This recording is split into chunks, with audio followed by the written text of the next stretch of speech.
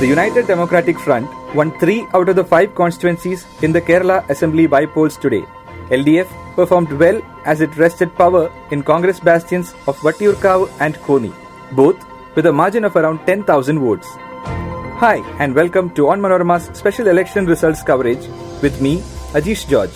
I am joined by my colleagues Haritha Benjamin, T.A. Ameerdheen and Ronnie Kuriakose to analyse the bypoll results. CPM-led Left Democratic Front might have lost the battle in 3 constituencies, but it sure did win the war. The United Democratic Front won Arur, Ernakulam and Manjeshwaram assembly seats. By wresting Konni from UDF after 23 years, LDF has buried the ghost of Sabarimala. The victory of V.K. Prashant also ripped apart the perceived caste equations in Vattiyoorkavu. Haritha, in our morning episode, you had talked about how caste and religious factors could sway the election results this time. Now that the actual results are out, what is your take on it? Ajish, it is clear from the results that many members of the Hindu Nair community did not follow the diktat of its leader, G. Sukumaran Nair. On the other hand, Sukumaran Nair's call to vote for UDF actually helped the LDF as it consolidated the Eezhava votes. In Vattiyoorkavu especially, the young dynamic personality of Prashant helped him, and the people have chosen development-led leadership over caste interests. Indeed, Haritha, the 2 victories have ensured that the LDF has enough to cheer about, especially after the drubbing it received during the Lok Sabha elections. Ronnie, can you elaborate on the NSS impact in this election? Ajish, it appears as if the UDF camp had gone very complacent. It might have given undue importance to the NSS backing of its candidates via a policy of right distance. Let me also add a couple of more things. In Konni, I think CPM should thank In Fighting in Congress camp for its victory. As you had mentioned earlier, this is the first LDF victory in the last 23 years.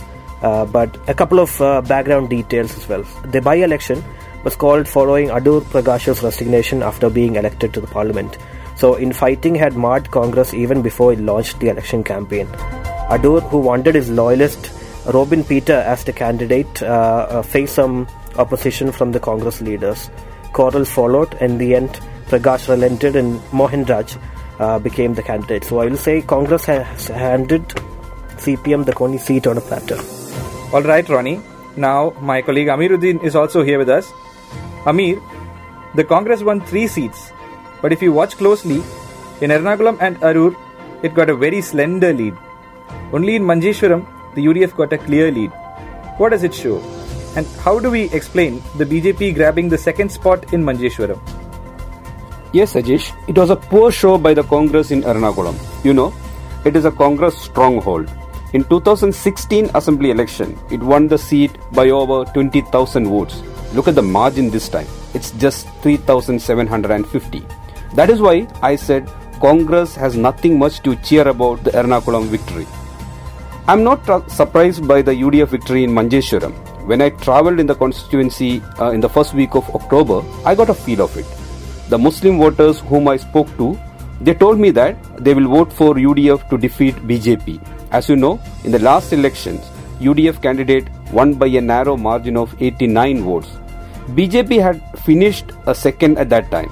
I am also not surprised by BJP's 2nd place finish in Manjeshwaram. The party has been finishing runner-up since 1987. This time was no different. So LDF cannot claim that there is no anti-incumbency as it lost Arur, which was their stronghold. Shani Mol was the only UDF candidate who lost the Lok Sabha elections, so she did have some sympathy of the people also. That's quite interesting, Ameer. Even the Vattiyoorkavu and Konni victory of LDF may not be an endorsement of the CPM's policies, but rather a negative vote against the sloppy UDF, which remained mired in factional feuds, caste and group equations. With that, we wrap up the election special podcast. Thank you to all listeners and follow us for more news updates on onmanorama.com.